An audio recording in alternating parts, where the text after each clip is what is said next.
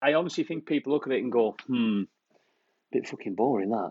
Should we chuck a bit of colour on? Yeah, let's chuck a bit of colour on because you look at any colour gradient and what's it going to do? It's going to start at green, it's going to go to amber, go to red. So you stick that on a perceptual scale, and whether I'm looking at loudness, brightness, whatever, automatically I go, red means bad, danger, blood. So I'm going to stay away from that like the plague, whether I want to or not, because that's the way my brain's working. So I don't even know my brain's doing that. Green is desirable, it's good, it's go. I'm attracted to that now already. So all of a sudden, forget about what the words and the numbers are. I'm just starting to base it on my perception of these colours.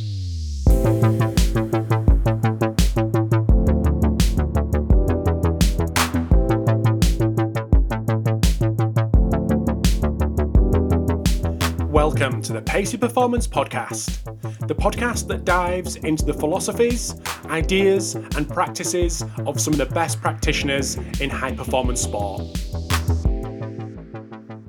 Subjective measures like RPE are the most commonly used ways to monitor an athlete's response to training. But there's so many different ways that people go about it, whether it's using different scales, using different anchors, using different terminology. But there are ways that have been through a scientific process to ensure that you can maximize data quality when it comes to RPEs and other subjectives. So it's this topic that we dive into with Sean today. So Sean did his PhD in this area and is a strength and conditioning coach at Newcastle Falcons in rugby union. So he's living this every day. So we go into what a scale should look like, what language you should use, all the stuff that is going to enable you to maximize this data and time that you are putting in as coaches, but also the athletes are putting in as well. So if you're collecting subjective data, which I'm guessing a lot of coaches are, well, I know a lot of coaches are, this episode will give you a ton of insight into how to maximize that. This episode of the Pacey Performance Podcast is sponsored by TeamBuildr. TeamBuildr is a software for performance coaches around the world. The Powerhouse platform increases efficiency, saves paper, and can handle any type of programming. It's the perfect fit for professional and academy teams, performance institutes, schools, and universities. TeamBuildr is full of tools that help coaches' needs. Multiple max tracking methods, 16 plus reports, evaluation testing, and goal setting, just to name a few. Coaches also have access to consultations with TeamBuildr's in-house sports scientist to help manage and analyze data.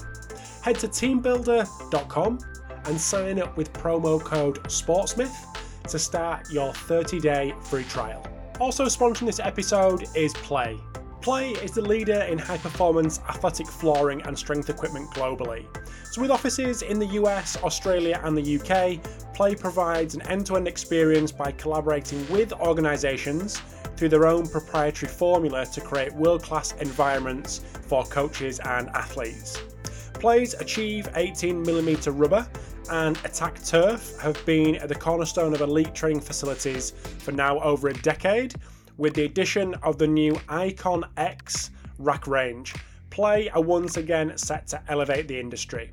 On the 23rd of April 2022, Play will be hosting their first UK Lab of the year in collaboration with Loughborough University. Play will be joined by some exceptional speakers from elite sport, industry and academia with a huge breadth of knowledge and experience.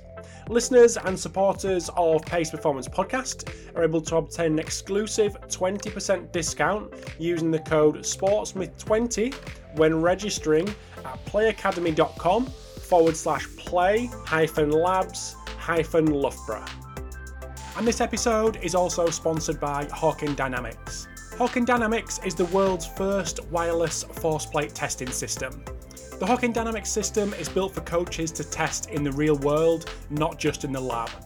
Capture reliable data on all your athletes in a matter of minutes and monitor their progress in the cloud from anywhere in the world. The Hawkin Dynamics force plates are wireless, portable, and trusted by teams at every level of sport. Integrating force plates into your athlete monitoring program has never been easier or more affordable. If you want to see the Hawkin Dynamics force plate system in action, head over to their website hawkindynamics.com to schedule a demo or follow them on Twitter at Hawkin Dynamics. So without further ado, over to the episode with Sean. Sean McLaren, welcome to the Pacey Performance Podcast. It's a pleasure to have you. Rob, thanks very much, mate. It's good to be in speaking to you in this capacity, I guess. Absolutely. And not through a WhatsApp voice note or a quick call on the back of the ear. Absolutely. So I think today it's all around subjectives, RPE, questionnaires, and just helping people maximise the time, effort that they're putting in, but also their athletes are putting in. But before we dive into that, do you want to give us a bit of background on yourself, what you're doing now, and then maybe work backwards, or vice versa? Up to you. Sure. I feel like I'm sort of back to my roots now in a couple of different ways. So I'm an S&C coach at Newcastle Falcons, who are a Premiership rugby union team in northeast of England, UK. I predominantly work in the academy with our under 18s and sort of getting them ready for that senior environment. I interned at the club like 10, maybe 11 seasons ago. Starting out as an S&C coach when I was doing a lot in and around with Olympic sports and youth sport like female football and things like that. So I always had the, like been from the Northeast and been someone who followed rugby union. I always had this kind of idea that it would be so cool to get up there at the club. And when I did, I was like, wow. And I was almost scared to put myself in a position where I could potentially apply for a job because I felt like I was so inexperienced and I hadn't really done anything.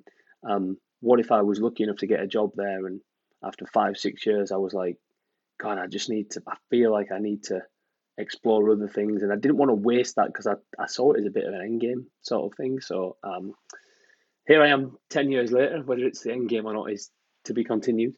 But yeah, I sort of started off as an S&C coach and I'm very much back into that full throttle now.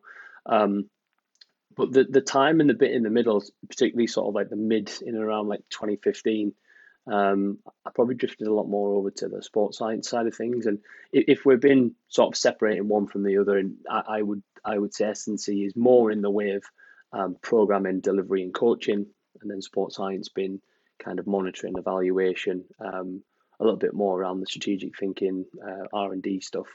Even though the reality is there's not a clear border. It's just a murky bit of grey in the middle, and you always float between the two. So yeah, after I finished my internship at the club, that's when I finished my masters, and an opportunity came up to study a PhD through Teesside Uni with Dr. Matt Weston and Prof. Ian Spears. So I began that, and I think the title was something like Sports Performance and Injury Prediction Using Mobile Technology. So for a year, I sort of figured out what the hell I was going to try and do for that, until it got to the point where, like that was the funded project, but I found that Matt and myself were having more and more conversations around subjective measures, and in particular RPE, and differential RPE at the time. And the pendulum quickly swung to the other way. Ian's a biomechanist and by trade and sort of bit of a computer programmer by hobby. So we managed to twist his arm and change the focus of this PhD. And that's when then head of performance at the Falcons, Andy Smith, went down to Nottingham Rugby. And he called me and he said, look, like I'm on my own here, and there's a bit of a blank canvas, if an opportunity if you want to work with it. And the two just sort of married up really well, where I could spend half my week working in Nottingham under Andy, leading more on the sports science things, and then the other half of the week was spent trying to make a bit more sense of what we were doing on a day-to-day basis, with very much a focus on collecting subjective measures that I'd had probably quite a little bit of experience and exposure to at the time. That kind of took me all the way through to 2016, 17, and in my last year of my PhD, I moved over to the dark side. So I went to football for a short 18 months at Hartlepool United. Sorry, before I got sacked. And I do actually have you to thank for that. I will put on the record and say that it was an extremely difficult time for the club going into administration, close to liquidation. With that comes the inevitable, where can we save a few pennies? But God, I learned a lot about what sport's really about then, and who sort of has you by the noose. And then I had some opportunities to join up with the RFL and Great Britain Rugby League, and I was there for a couple of years and done tour down under, and that was sort of like real eye opening again, like life changing stuff. And it's great to see those lads now having hit out in the World Cup and doing well. So fingers crossed for them in the quarters against PNG next week. Through kind of COVID, I was sort of floating around in a bit of no man's land, like everybody else, and like various bits of consultancy came up with the Premier League and NBA Playmaker that I was really grateful for. Before I had a call from the guys at the Falcons to say, look, there's an opportunity that's came up here. We're assuming it's a no because of where we think you would probably want to come in at versus what this post is. And I just had a couple of honest conversations with them, and I said, look, I'm internally motivated by this, and I don't feel like anything's beneath me by no means. And the opportunity to get back involved at the club would be, I'd absolutely love to. And that sort of took me back to it there. Then I'm back into S&C delivery, sort of really looking after our athletic development stuff from. We effectively start at 14 with our sort of outreach type programs in the DPP before they come into us at 16, and then send a few up to the senior academy and first team at 18 years. So that's where I've been. Nice, mate. That's what I've been up to. It's good. It reminded me that I forgot about that Hartlepool thing. Every time you mention it, I would get together and you mention it. It makes me smile. But I have to apologise. I do have to apologise. No, mate, I made some great friends there. I made some great enemies who are now friends. Also, they say. I learned a hell of a lot, man.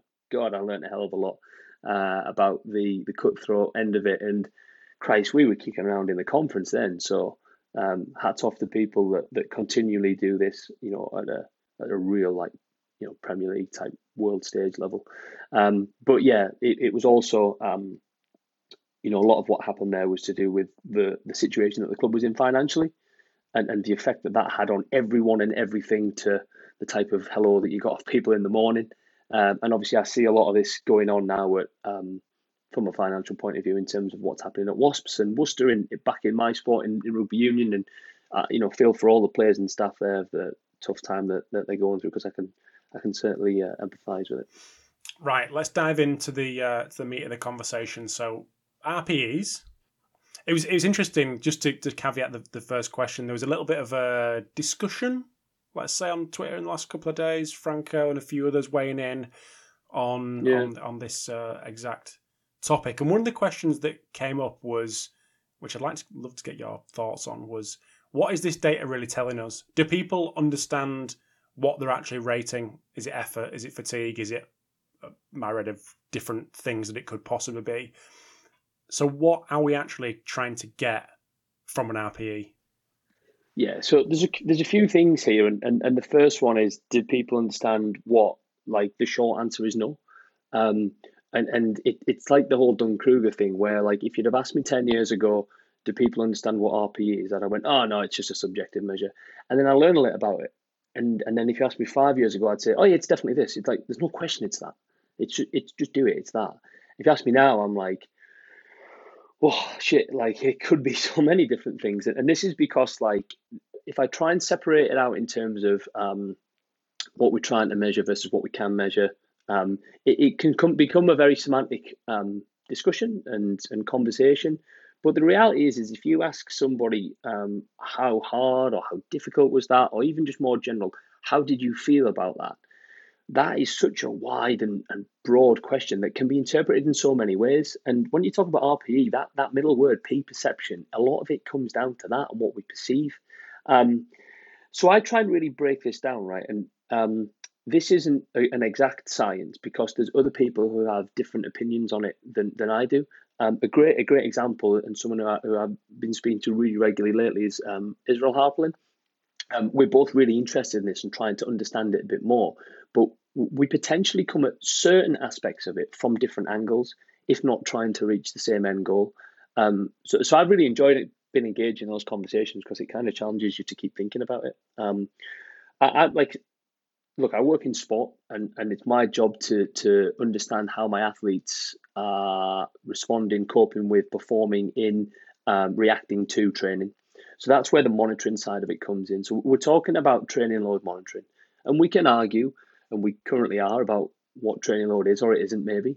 But for me, it's the amount of training done by athletes, done or experienced by athletes, and we go, okay, external is what they were doing and kicking around and running, and internal is then how their body acutely dealt with that during exercise. And we know that that's the stuff that causes a training effect or response, and that's what drives adaptation or maladaptation, the things that we should be in control of from a physical point of view. So for me, internal load is what we're trying to get at, understanding that it's actually this kind of real global concept that could be lots of different things. And then in that sense, RPE, or in particular the effort side of it, or the perception of effort, becomes the surrogate measure for internal load. And you can debate this till the cows come home. I look at it quite simply in terms of what should it be reflective if we get the question right, and it's the body's internal response to exercise or during exercise.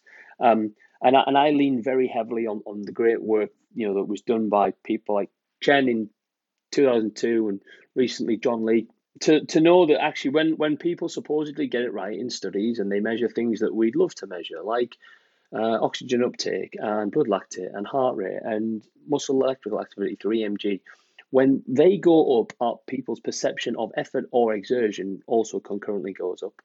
So all of a sudden, I'm like, here's some internal things that I'm interested in, because I think they represent certain levels of intensity or if you like, stress. And again, I'm using words now that a lot of people will go, no, but stress is a different thing. And so you always feel like you're treading on eggshells with it. But I just try and really strip it back and be like, I'm interested in the internal load of my athletes when they're training. There's things I can't measure, but I think RPE gives me a good reflection of that if I can collect it right. And I guess what we're trying to measure, you've got three things. It's a rating, so that means that we're actually trying to do some numerical. Oh yeah, it was this one, that one, that one. Of perceived, and that means it's up to me to decide. It's what's there in my head, and exertion or effort. Now, there's people who would argue that exertion and effort are different things. I think for me that becomes too much of a semantic discussion, because we spend too much time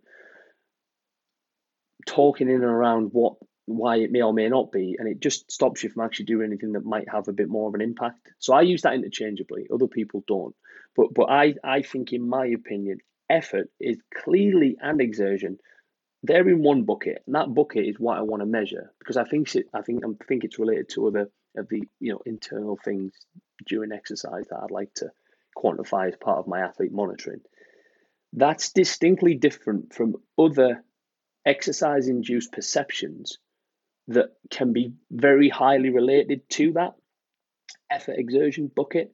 And this is like the perception of fatigue, which I would loosely or broadly think of in terms of the overall capacity to perform work, or that feeling of you're crossing into the water of tiredness and discomfort, pleasure, enjoyment, pain, all of these other things that probably happen on some varying level when effort is experienced. And what you're trying to do is really be clear and separate one from the other. So in terms of what we're trying to measure, I said you can split it down into a few things. And for me, it comes to, well, that's what I'd like to measure. It's the effort/exertion side of things. And I think it's because, for me, measured right, it can be a good proxy for internal training load. Either if you talk about it in a pure sense, it's a measure of intensity, or if you look at it multiplied as a rating by duration, and that's proper, load as people might think of it. But that's distinctly different from all these other things. And what I realize is that actually, if you don't have this conversation with athletes, they're not very good intuitively at understanding what some of the subtle differences are between, like, no, that was pain. Like, oh, well, do you know what? It was all right. So I'm looking at a 4, but like my knee was just killing me. So I'd definitely say it was a 6. And the realization I had with this stuff is when collecting RPE face to face with people, holding up a scale, it just opens up an avenue for those conversations. And you see the ones that some of them like really engage with it and they almost overthink it. But that's when you can understand, like, no, that's probably pain. I don't want you to think about the pain in your knee. I want you to think about how easy or hard it was to drive your leg muscles while you were running, or how easy or hard it was to breathe, for example. So giving them kind of like almost reference points to anchor on, because I'm wanting to, it's a cognitive measure, but actually I'm interested in the physical because that's what I'm responsible for. So I try and like really sharpen the blade and go down to that with it. But that full face-to-face kind of collection is where you get all these great little nuances and frustrations sometimes. Like, because you sort of feel or you understand when people are just chucking a number at you and they're not engaging with it. But then sometimes they're actually when they are, and you can really sort of see the cogs working, which is quite nice. And then it opens up a conversation that you can engage with them around different things about, like, we'll do a lot where we'll ask someone for a rating, and then we'll maybe just quiz them on why, and then that gives you a bit of indication about what their thought process was with that, and whether it's potentially on the right avenue or not. And do we need to do some education, be it an ad hoc quick response to that now, in terms of, oh, well, actually, we're thinking of the wrong thing there, but next time think a bit more like this. We've gone down the recommendations route already, so I think it may be best to crack on with that, if that's all right. So you've got face-to-face, maybe holding the scale or having the scale there in front of you. And my next question would be, what scale? But what other recommendations would you have for practitioners? And I probably should have framed this at the start. And like I'd mentioned to you before we hit record, this on the surface seems like the easiest, simplest, cheapest. It might be the cheapest way to get some data about the responses to training. But there's 99% of people who are listening will not have access to GPS, will not have access to force plates, all these kind of fancy tech, and we'll be relying on subjectives to make decisions. So it's just to give some clarity for those people, as well as the 1% who do integrate this within other technologies as well. But when it comes to recommendations, what recommendations would you have for practitioners who want to collect good data? So I think what we'll do, first of all, is we'll ignore the scale as the scale being its own entity, knowing that I have an opinion on it, but other scales are available. It's like what you have to say when you're on the BBC. So I think, first of all, understanding exactly what you want to measure and differentiate and separate, and having absolute clarity in that. And I've just talked through that process of, like, where I work from. I want to measure internal load. I understand that's a construct that actually I need some indicators of that. The reason I choose RPE is because of its association with all of these other internal load indicators. And okay, now I want to clearly separate that as a perception from fatigue and effort and discomfort. So I've almost now got a bit of a definition of what I want to try and measure in RPE and what I don't want to try and measure. And I think the first thing is probably to try and have that absolute sort of clarity on it. I think when it comes to measuring or collecting RPE, the main thing that you want to try and reduce is what we would call conscious bias. And this is basically, I'm a true believer that on a scale from nothing at all to the highest I've ever had, there's a near right answer somewhere, depending on the type of question that you ask and what you're looking for. And conscious bias is a mismatch between where that theoretical right answer is and the actual answer that you get. And you can split it down into two things. So you've got cognitive factors, and the cognitive factors are like error that arrives from, like, miscomprehension, or it's more the mental processing of what we're trying to ask. So the first one is comprehension. Like, do they understand what we're trying to measure, which is effort and the reasons why? So an athlete wouldn't have a good comprehension of that based on the definitions and context I've gave. If I said, look, what was your RP for that session? And they went, oh, my legs were really heavy this morning. That was definitely an 8 or a 9. So automatically they're judging a perception that was nothing to do with how it felt during the session, but what they anticipated the session to be. I've got heavy legs, therefore this will be hard. Well, that's heavy legs is probably somewhere in the fatigue soreness type realm, and that's actually a response to your training load, not your training load, what you did. All right, do you know what? That was really good. I was buzzing with that session. Every touch I was on it. We were moving. The boys were having a good laugh. That was easy. That was like a 3. Like, no, not how much you enjoyed it. Like, if you enjoy it, it potentially feels easy. I'm talking about, like, again, going back to these reference points of, like, well, what about your breathing rate? And what about, like, how easy or hard it was to drive your legs? There's loads of other things that can influence your cognitive factors. So, like, recall and timing, whether you ask it at the end, 5 minutes after, 10 minutes after, half an hour after, 2 days after. That might not be as sensitive as maybe we once thought, but I think that timing definitely has an effect if you go to the extremes. So what would be your recommendation there, Sean, for someone? So people say that like the whole, and this was just from like Foster's recommendation of like collect RP 30 minutes after. And the reason why is you don't want to influence what happened at the end of the session to bias your rating. You have a pretty easy session and then you have a big hit out at the end for 15, 20 minutes, maybe some con or maybe some sided games, and you ask for an RP straight away, people are going to be like, oh, well, I'm blowing now. I was blowing just then. Like I was really going acceleration, deceleration, whatever. Yeah, that was like a 7 or 8. Whereas actually, if you let that settle and they reflect on the session as a whole, it may be a little lower than that. When people have sort of looked at this and tested it empirically, the differences between collecting RPE like 10 minutes after a session are not really different, especially not practically different. Maybe it's 1 unit on a scale to collecting them 15 minutes, 30 minutes, 45 minutes. There's some great work that came out of the guys over in Italy. Maurizio Fancini, Franco was on that, Cuzzi as well, and they looked at like response shift and recall bias. So they asked a lot of footballers their RPE after a session, and naturally you miss some of them. So 2 days later, the ones that they asked their RPE, they said, can you remember what you give us, and can you recall that? Or they asked them, can you re-rate that session that you give me an RP for a few days ago? If you can remember what you give me, I'm not interested. I want you to think about the session again and re-rate it. And there was no real difference between whether they tried to recall the specific rating or re-rate the session 2 days later. That for me was something that theoretically I just thought, nah, that won't work. But then you test this stuff out and you go, oh, actually, that's pretty robust. So one way I directly move that into our practice is collecting RP after a session. We wouldn't be as stringent as waiting for 30 minutes because I honestly believe that as long as you give it a little bit of time to simmer down, maybe it's 5-10 minutes, you should be good to go. Be careful if you've got some real intense stuff at the end of the session. You maybe want to go up to 15 minutes there. Again, just like use common sense as a bit of a cooling off period. But that doesn't work for every session. What's the most demanding session? I work in team sports, right? And I always have mostly my most demanding training session of the week is a match on a Saturday, a Sunday, a Wednesday, Tuesday. And believe me, I've tried to be by the book with this and get RPEs in the changing room afterwards. It's great when you've won. When you've not, wow, you put yourself in a real sticky situation there, and you get some real funny looks and some funny responses as well. So I kind of remember seeing that paper by Maurizio, and I used that to say, right, straight away now, our standard practice for collecting match RPEs is going to be always do them the day after, whether we've won or lost, because that emotive response is so high and inflamed.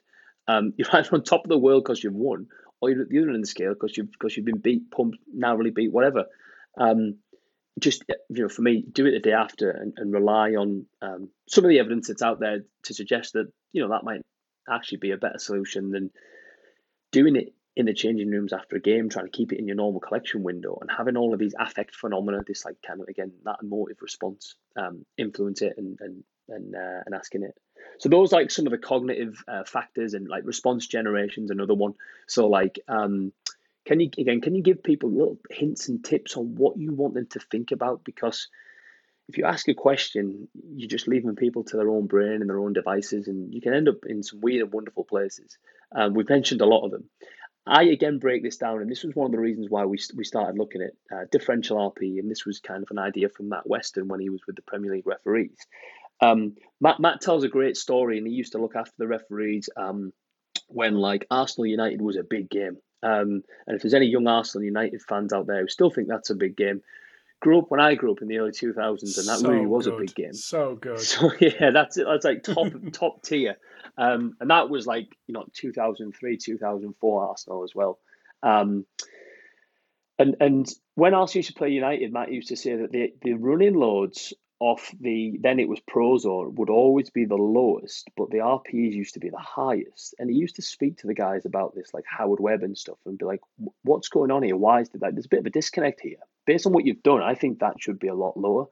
And they would call and refer to things like the pressure that they felt building up to the game, even through the media, the hostile environment. Then it would have been Highbury or at Old Trafford, the crowd getting on the back, players getting on the back.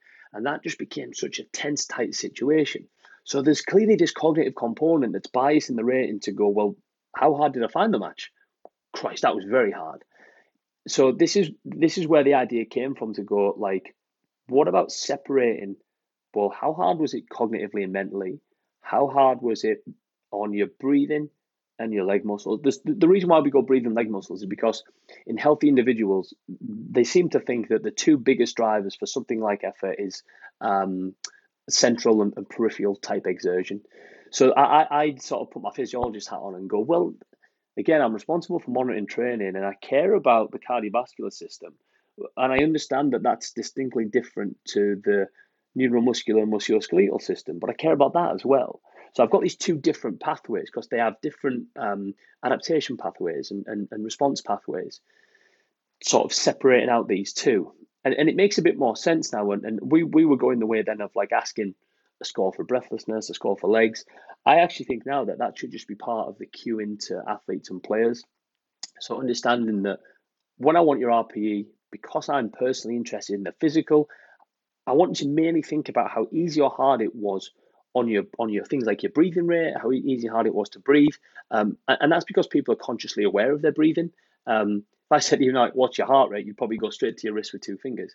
And then also how easy or hard it was to drive the leg muscles, and like there's some like stuff that talks about like, the strain in the leg muscles, and I try not to get too technical with it because for most athletes that I've worked with, at least, when you give those cues, they instinctively go, "Oh, right, I know now. It's not this, not that, not that." So there's all these different cognitive factors that you can consider and manipulate, and that's more in like the way you define what you're trying to measure and the reference points you give for that. Situational factors, and this is something else that can affect RPE or basically any subjective measure. This is like inaccuracies between where that theoretical right number is on a scale from nothing to everything. I honestly think there's a right answer somewhere. And then the rating that you give, so the mismatch there. Situational factors are like deliberate deception. So when people lie to you, when people genuinely think it was one thing and they give you another number, or they give you a number without thinking about it. And that's normally because of two things. They're either externally motivated or they're internally motivated. So externally motivated is you're my coach and I've done a session and I thought it was very hard. Based on the scale you're showing me, that's a 7. But I'm hearing other people give like 3s and 4s and stuff like that. And actually, I've just came back from an ACL and I'm just working my way back into the team. So no wonder it felt very hard. I'm probably still a little bit off the mark. But if I elude that information based on the relationship that we have, the culture within the team, that might actually get me out of favour, get me dropped, not let me be considered for selection. So I'm going to go, oh, what? That, oh, yeah, it was easy. That was like a 3. So you've gone from 3 to 7, and like do that in terms of like heart rate terms. It's like your heart rate monitor saying, there's a session at 90% max, but it goes, nah, that was 70. You cruising there, man. You got this. You simply wouldn't buy technology if it give you that much error. It doesn't give you that much error because it's hard to do that with heart rate. But how hard is it to do it when it's a subjective response that I'm giving you? The last one there is like internally motivated deception, whereby that is I'm motivated by I can't be bothered to come and speak to you with your scale right now. So I'm going to go, yeah, it was a 5, it was 5, because I've got other things to do and I want to get off. I want to reduce my time on task. There's all kinds of different solutions that you can implement in and around those. In terms of breaking down barriers and having access and making it easy for athletes, first of all, don't put them in a situation where it's easier for them to lie or respond differently. So things that you would typically avoid for RPE is don't be asking people to shout scores out with you in reach of everyone else. If you're training on a match day -1, everyone's on the pitch that you're going to play in the next day. You're the sports scientist. You wait in the tunnel as people go past and you just say, John, and you go, yeah, 4. And then whatever. The other issue there is you're not even showing them a scale. Again, separate conversation. But if someone else hears that, they're more likely to give what the previous person done. And again, there's evidence to support this. Don't do, even though it's easier for you, don't put a big sheet up with everyone's name and then have a second column that says RP and get them to write it in. Because people are just going to socially conform to it. Try and foster a situation where you can get people in isolation so they really engage with it. And you might say, but then they're just going to go, yeah, it was a 5, and then they're going to deceive me for an internally motivated reason. They need to understand athletes and to understand and know and care enough to go.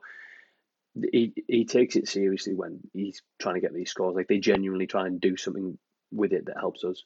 Like, I understand that, and no matter what has happened to me right now in the session, what I'm going to do next, I'm going to give you 10 seconds of my time because I know how much you believe in this and this means to you.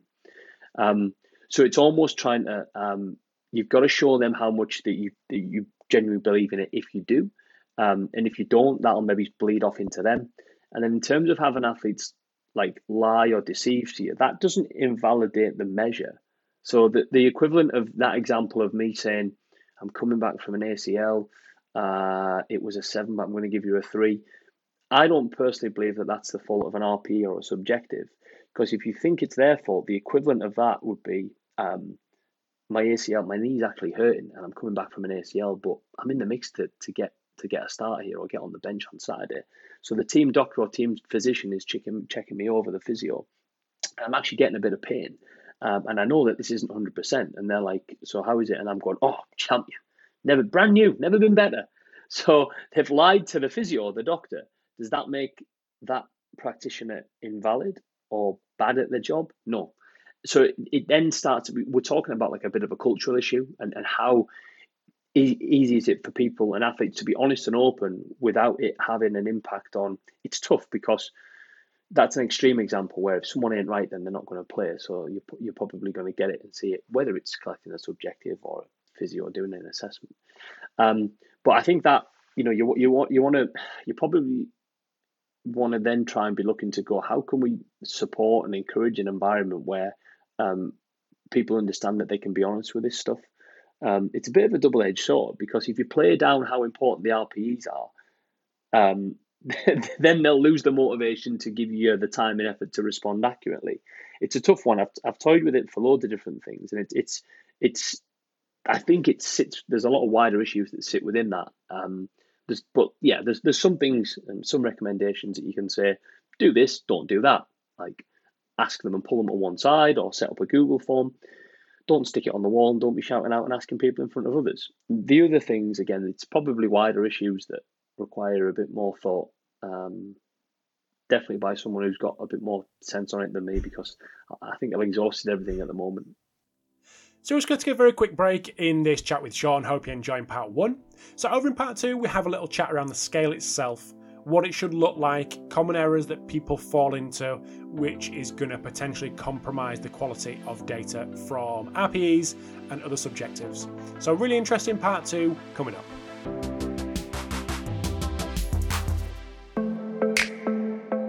This episode of the Pacey Performance Podcast is sponsored by Hytro. Have you ever tried blood flow restriction for recovery?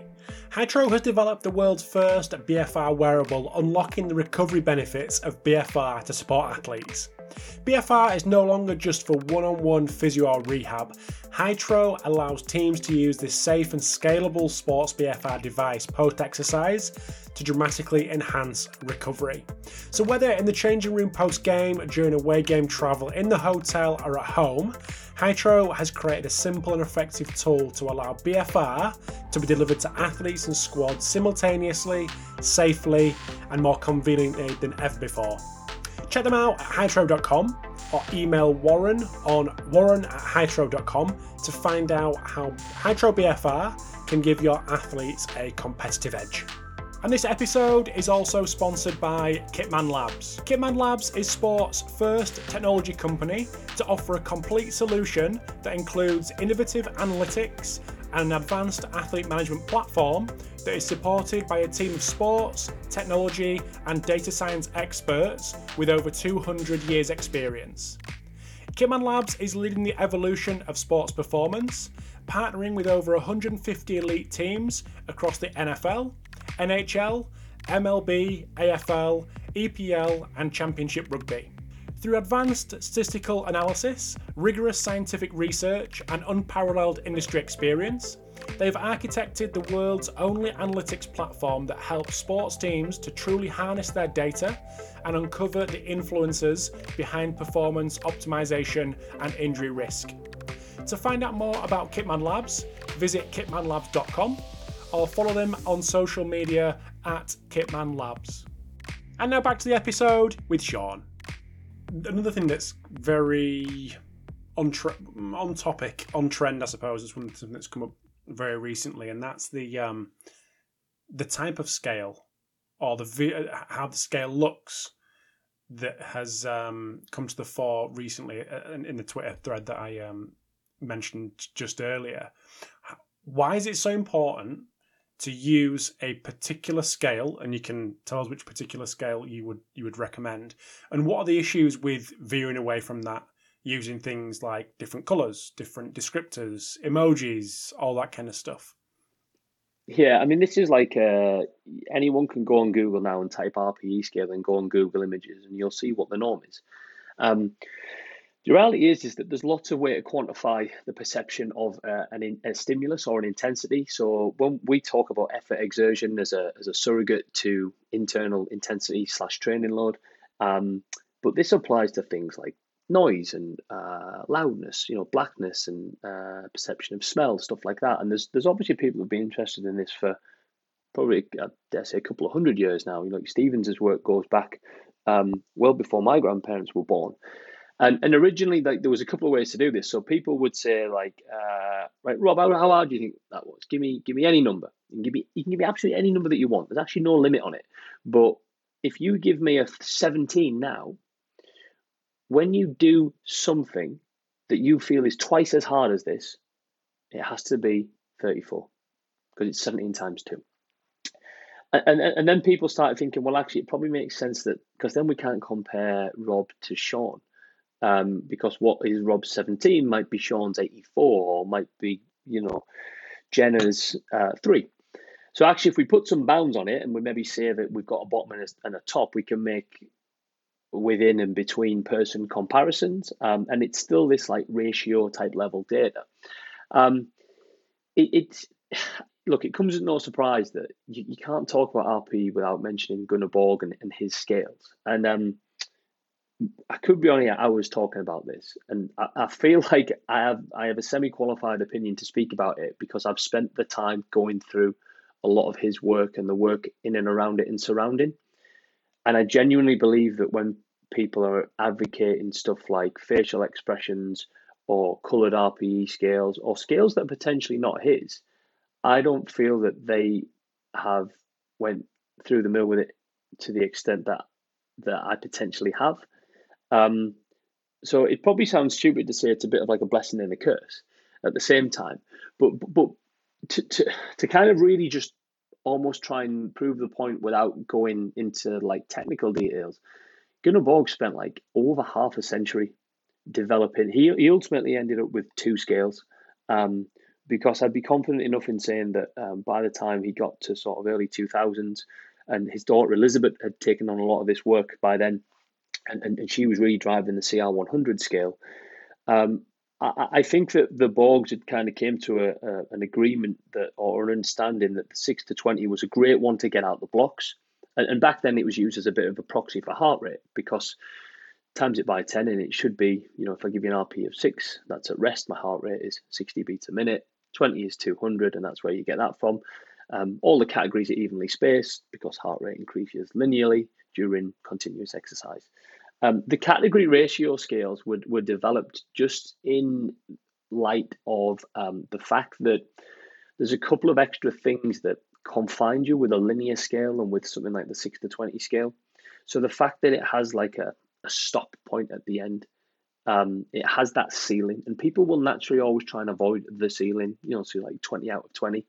And how do you know it is 20 out of 20? What if like your 20 is actually your 19, but you don't know that until you get there? So Borg's CR scales, and CR stands for category ratio because we've got a link between a category, being the verbal descriptor, and then the ratio sort of level data. Borg tried to combine a ratio scale with a category scale. And for that, you get the benefit of being able to make these within and between person comparisons by saying, comparing hard with hard or hard with moderate, but then actually assigning a numeric value to that should have what they would call semi-ratio properties. So those scales are like open-ended as well. So the CR scale, like the last numeric value that you can give is 11.5. That's on the CR10 scale. So there's this idea that it doesn't really have a ceiling, because if we have a ceiling for the amount of effort we can exert or experience, I doubt that anyone's ever had it in their life. So you've got to think about, like baby trapped under a car, mother lifts car type human, like super strength. That's probably like that 10 out of 10 or 11.5 out of 11.5. But the idea of the open-ended scales is that it doesn't confide you, because people always like avoid the ends and they just get people floating around in the middle. The 6 to 20 scale, again, is you had like easy, moderate, hard, somewhat hard, and those verbal anchors like were nicely spaced. I think it was like a 2-unit interval on the 6 to 20 scale. You look at the CR scales, and I'll use the CR10 because it's the one that people are most familiar with. The difference between easy would be like, let's say 3, moderate would be 4, and hard would be 5. So the difference between easy and moderate is 1 unit. To go to the next category, moderate to hard, it costs you 2 units. So you've exponentially increased. And all of a sudden you start seeing the word exponential increase and people go, oh yeah, that kind of makes a little bit of sense. So again, I put my hard hat on and I go, yeah, because blood lactate goes like that, and so does like the individual relationship between force and velocity in a single isolated muscle, and blah blah blah. There's a lot of physiology that would sort of back up and support that theory. Back it up a little bit and think about just general perception that we're talking. That exponential or power-like growth is a pretty established phenomenon with any kind of perception of intensity, so brightness and loudness and things like that. So if we're talking about just general perception of some intensity, and for us that's effort, we know that it has an exponential growth between the stimulus, which is what you're given, how fast you're running, and the response, which is that perception of effort. So it has like those nonlinear properties, and then it's consistent with Borg's range model, whereby the bottom is 0, and that's absolutely nothing at all. In athlete monitoring, by definition, you would never get a 0, because if someone's done some training and they truly felt it was 0, why am I even asking for an RP for that? In any case, because technically it wasn't training, because there was no exertion, no effort. Some scales start at a 1, but that's not consistent with having an absolute floor, and then obviously like a maximum category at the top. Like we said, you can bleed over to that absolute maximum, that black dot that theoretically you would never reach. So people spent, and Borg in particular, spent like years and years and years rooted in psychophysiology and psychometrics, figuring out this stuff and developing it. And it's all there to be criticized or scrutinized, whatever. My argument is like, criticize it and scrutinize it once you've read it and read it all. If not, you're just sort of like, it's like an argument in the pub and you join in halfway through, and then like you back one person up and you actually realize that they're just fundamentally wrong for whatever reason. So when it comes like these modified scales and stuff, I'm like, okay, I understand Borg's motivations for it, and it literally took him over 50 years to do it. And then I see these modified scales that like come off the like conversations at camp at breakfast, and people go like, we're really losing them a bit now. It's like 3 weeks into camp. Should we stick a few emojis on the RPE scale instead? Just mix it up. Mix it up. Like it wouldn't be as literal as that. But I honestly think people look at it and go, bit fucking boring that. Should we chuck a bit of colour on? Yeah, let's chuck a bit of colour on, because you look at any colour gradient and what's it going to do? It's going to start at green, it's going to go to amber, go to red. So you stick that on a perceptual scale, and whether I'm looking at loudness, brightness, whatever, automatically I go, red means bad, danger, blood. So I'm going to stay away from that like the plague, whether I want to or not, because that's the way my brain's working. So I don't even know my brain's doing that. Green is desirable, it's good, it's go. I'm attracted to that now already. So all of a sudden, forget about what the words and the numbers are. I'm just starting to base it on my perception of these colours. My perception of colour or gradient or hue might be different to yours and the next person and the next person. So what you do here is you introduce features that automatically start actively encouraging other perceptions other than what we want to isolate. And we talked about it's already hard enough to differentiate between effort, exertion, fatigue, pain. So why add something else that just creates another ball ache amidst absolutely everything that I've now got to consider, like all of those aspects of conscious bias that we spoke about. And it's chucking it on at sometimes, oh, well, it looks better. I'm like, okay, it looks better versus someone spent half their life work trying to think about the best way to do this and tested it empirically and whatever, and was a genuine expert in the field. The other one is like emojis and faces, and that should be more obvious than colours because I think the paper that came out in the JSCR in Journal of Strength and Conditioning Research recently that looked at this stuff, they looked at the validity of having a scale with emojis on it. I mean, it was a mess because they compared it to Borg's CR10 scale, which was a scale that was covered in colour and didn't have a fixed star, and it had like it wasn't the CR10. Anyway, I was looking at what the emojis were like. What do you call that face? I just call it happy face, or like there was a different happy face, and I was like, what do you actually call that emoji? So I was Googling it. I found the Emojipedia, which is an incredible resource if you're ever bored. And every emoji has a name. So I'm looking at all these facial expressions and it's like angry and slightly confused, beaming with joy, I think one of them was called, or like sad. There's sad and disheartened. So all of a sudden I'm like, you put these things on a scale and people are like, oh, well, I thought it was easy, but that's like, oh, so I thought it was really hard, but that face looks disheartened. And I don't want to dishearten my coaches because I'm really enjoying my training at the minute. So I'll just float down there next to like beaming happy face. which player comes off and goes, "Oh, I'm very disheartened." So disheartened with that performance. Roy, I'm not angry. I'm disappointed in you, son. So yeah, you start chucking all these things on that actively encourage people to just distract them and think about other perceptions, like the perception of that type of face or that color or that gradient or whatever. The other hidden danger with RPE scales is like borders. So you'd get like 1, 2, 3, 4, 5, 6, 7, 8, 9, 10, and there'd be a border around each category, and it looks like a load of Lego bricks stacked on top of each other when they're colored from green to red with amber in the middle. What we know is that RPE, it's a perception. Like your GPS samples at 10 hertz, 10 times a second. My perception of effort during exercise is a conscious sensation. It's sampling, and I'm aware of it a billion times a second. It's a continuous measure. It should be able to, if there's a minimum and a maximum, it should be able to assume any number in the middle whatsoever. You all of a sudden show someone a scale where everything's in borders and boxes, and you subconsciously tell them that the only possible responses are 1, 2, 3, 4, 5, 6, 7, 8, 9, 10. You miss out your 5.5s or your 57s or your things like that. And again, I've used this analogy 10 times before. Imagine like Polar and First Beat are competing for your money, for your heart rate system. And I come in with my brand new heart rate system and it's all singing, all dancing. And people go, wow, it's so cheap. What's the catch? And I say, well, we'll give you a session average heart rate, but we round it down to the nearest 10. So if it was like 77% of max, that's 80. And if it was 74% of max, that's 70. So now it's a 10% difference, even though it was only 4 percentage points of maximum sort of thing. And it's so easy to do that on a scale, like without knowing it or not. So this is like, I just, sometimes I feel like, what's the point? But then sometimes I just feel like, no, it's so easy to get it wrong, but I feel like it's so easy to get it somewhere near right. If you believe and trust in some of these scales, like the CR10 and the CR100, that were developed over decades with psychometric methods and from the background of psychophysiology, linking the brain to the body. So I lean on that and trust that and the evidence around that. And look, it's those scales aren't necessarily like that's the finished product that we need to use.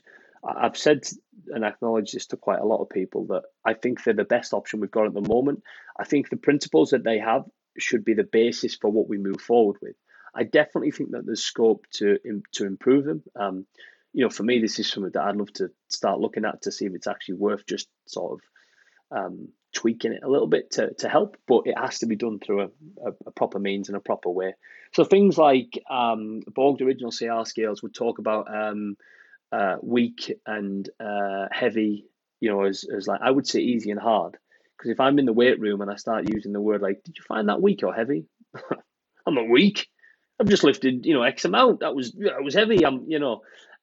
So I want my athletes to think about how it felt to lift that weight, not what was the actual heaviness of the object, as an example. So look, I definitely think there's scope for maybe like refinement, but I genuinely believe that the CR scales are sort of the the current gold standard and foundation that we should be basing anything else that comes, be it practice or research, on top of. And you can get them for, you can just head to borgperception.se. They're available there. You do need there's a licensing fee to sort out, and this is because Gunnar Borg ended up getting sued nearly because someone like keeled over on a cardiac test in the States, I think it was. And then it went to court and they were like, oh, well, the client or patient was reporting a low RPE, and then all of a sudden they keeled over and had a cardiac arrest. And Borg was Gunnar was in hot water with it. He wrote a letter about this, and it's openly available to have a look at. And it's why he ended up copyrighting the scales and saying, you need to obtain a license fee if you want to use my scales, because we've had an instance where someone didn't use them properly. So this is like they bought the exact scale, but they didn't follow the instructions of how you should administer the scales. And then someone keels over on a CPET, and I don't know whether they died or not, but it got as serious as that. And there was like a multi-million-pound lawsuit, all from numbers on a piece of paper. How easy or hard was that?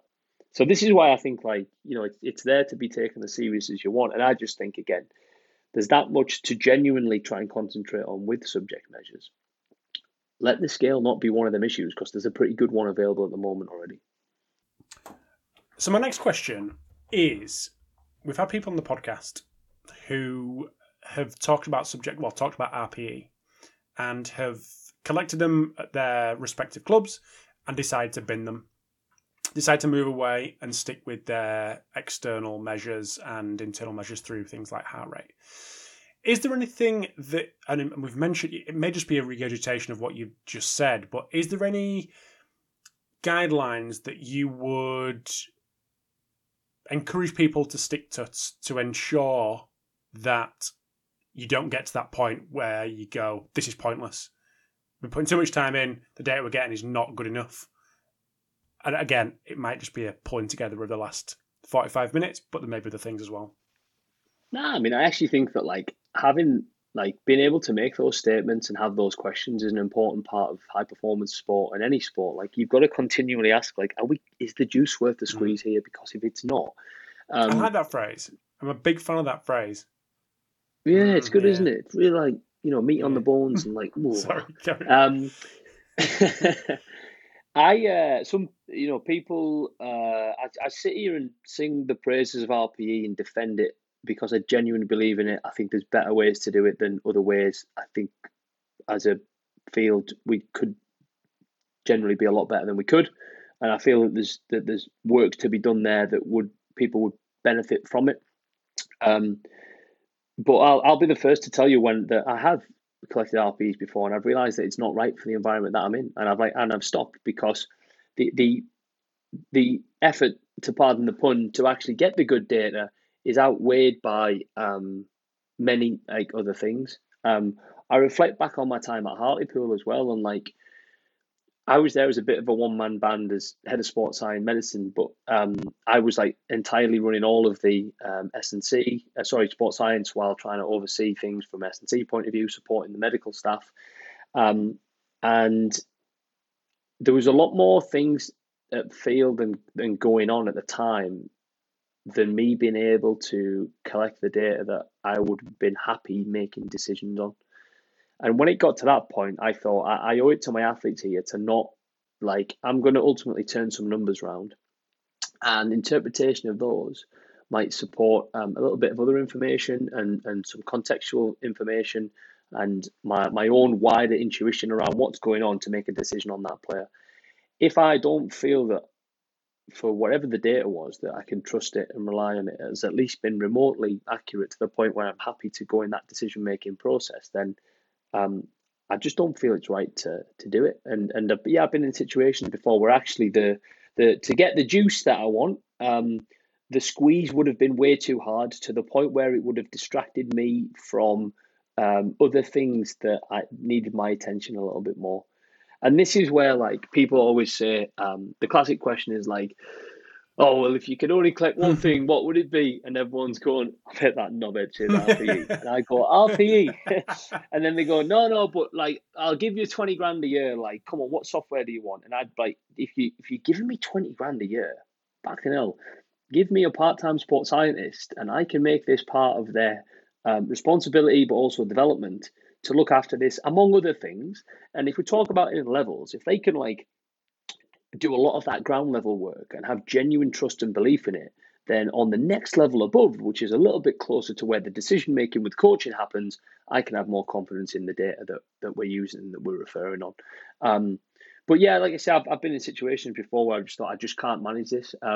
Why did I drop RPE and not GPS? Because it's very easy for me to now press one button that turns on all the GPS and press another button to turn it all off.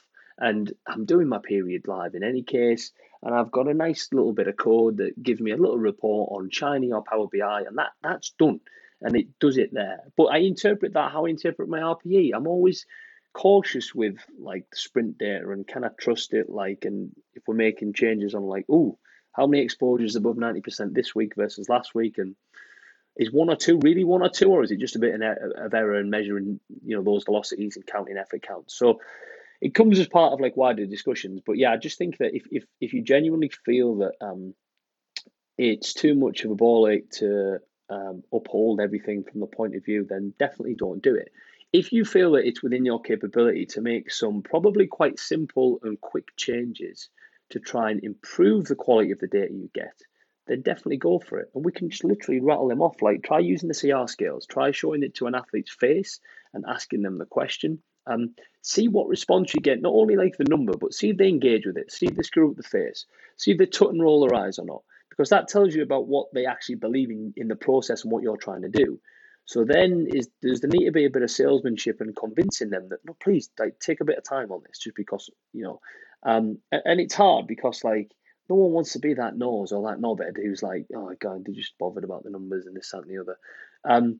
It's a fine line between showing athletes that you care about stuff like that and then coming across as like just, a little bit of a hermit.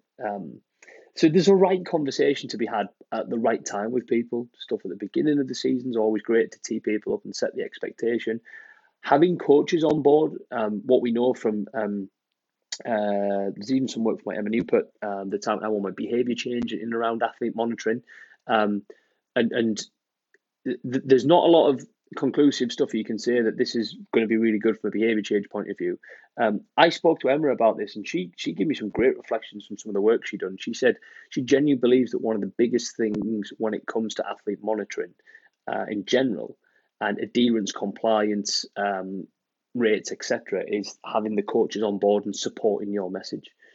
So again, it can be really hard when you've got all the fancy tech and stuff, and all of a sudden it just looks like a really sort of, second thought off the bat question: how easy or hard did you find it? But it again probably just comes back to how much do you trust and believe in it, and if you don't that much, then I probably wouldn't bother. I'd definitely say go all in or don't go in at all. Nice, mate. Well, we're coming up to the hour, and I think a good place to finish off is, you've mentioned a few there with the resources, but is there any other resources that you would point people towards to learn a little bit more about it so they can make a call whether they're in or out? Or any nuances around this area? Is there any particular papers, articles, videos, resources? It can be tough, and it's probably one of the reasons why I'm quite interested in trying to drive it forward. And when all of a sudden no one pays you to do research, the tap that was once flowing is now all of a sudden dripping.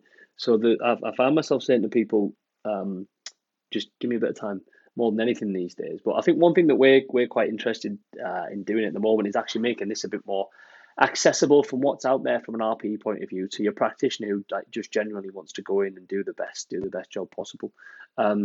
Like something like the Borg Scales book, the 1998 book, or the Borg Scales folder, which is for free on Borg Perception, would be a great way to have a look about the actual nuances of the scale itself and how to administer and how not to. Probably through lack of having anything else other than my own stuff off the top of my head at the minute. NSCA's Essentials of Sports Science. We were lucky enough to write a chapter for Duncan and Lorena on that in there. I really, in combination with Aaron and Franco, I really tried to go, here's all my thoughts on it at the moment, like to the point where this is literally what I would do and wouldn't do.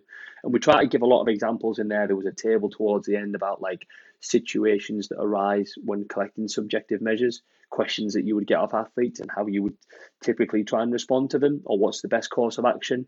A couple of like decision processes in there, more about the administration. So yeah, I mean, I guess like yourself, off the top of my head, that was probably the motivation for writing that, because we felt that there was a bit of a lack of like a one-stop resource for it. I still think there's more to be done, and give me time, bear with me, and I'll have a crack. But if anyone wants to start paying me for it, that might helps, speed doesn't up it? a little bit. Yeah, Always helps. For sure, mate. So social media wise, where's the best place, mate? Twitter, man. So if you want to hear me moaning about RPE somewhere, but like people always say, and again, I'm not one of them to like be sort of gobby on Twitter and stuff like that. I love watching the gossip. I love watching it. But I don't want to be that knobhead. But then sometimes you got to go, fuck, if no one's sticking up for it, then who is? Like, and if RP's the little guy, and then, you know, it's my job to maybe be there for the little guy. And it's not like being a dickhead about it. It's just when something gets shared with a coloured scale, like a paper saying, oh, it's now valid, going, it's actually not. And here's, in my opinion, the reasons why. Here's a couple of resources from smarter people than me that I think would support that. But yeah, I mean, I'm on Twitter. That's the only thing I use. I'm sort of getting older and older now, and I never had Instagram because I don't know. I just thought, do you know what? It's one less thing I can not be arse flicking and scrolling through, and that's kind of been and gone now. And I'm definitely now in the generation of. We were on camp the other week. One of our 18s went, Sean, will you take a picture for us of me and the lads? And I went, yeah, no worries. And they're all sat there and they were like giggling. And I thought, what's going on? And I took a picture. And they all started laughing, and they went, "Oh, you're on Be Real," and I went, "Oh, class, what's that? Oh, what's that, man?" And it's obviously this app where it takes a photo that way and that way at the same time, or whatever. Yeah, so they were laughing because it's a nice photo of them, and there's one of my big snout looking down the camera. So yeah, no, I try and just keep it simple, mate. On and just go on. I'm just on Twitter. My handle on there is at Sean_McLaren1. McLaren spelled the same as the car, but definitely no get into association. That now. We will save that for another name. Right, mate. Thank you very, very much. Really appreciate that. Cheers, Bobby. It's been a pleasure to chat to you on this medium and dive into subjectives and RPEs and all that good stuff. So thank you very much. We'll chat soon and have a good evening. Thanks, Rob. Really appreciate you too, mate. Thanks, pal. Thanks for tuning in to episode 422 of the Pacey Performance Podcast. Big thanks to Sean for giving up his time and going into such detail when it comes to RPEs and other subjective data. Big thanks to Play, Hawking Dynamics, Hydro, Kitman and Team Builder for sponsoring this episode today. The podcast could not run its current form without these guys, so I do appreciate all their support. Big thanks to you for tuning in, and look forward to bringing you more experts in the area of strength and conditioning and sports science next week.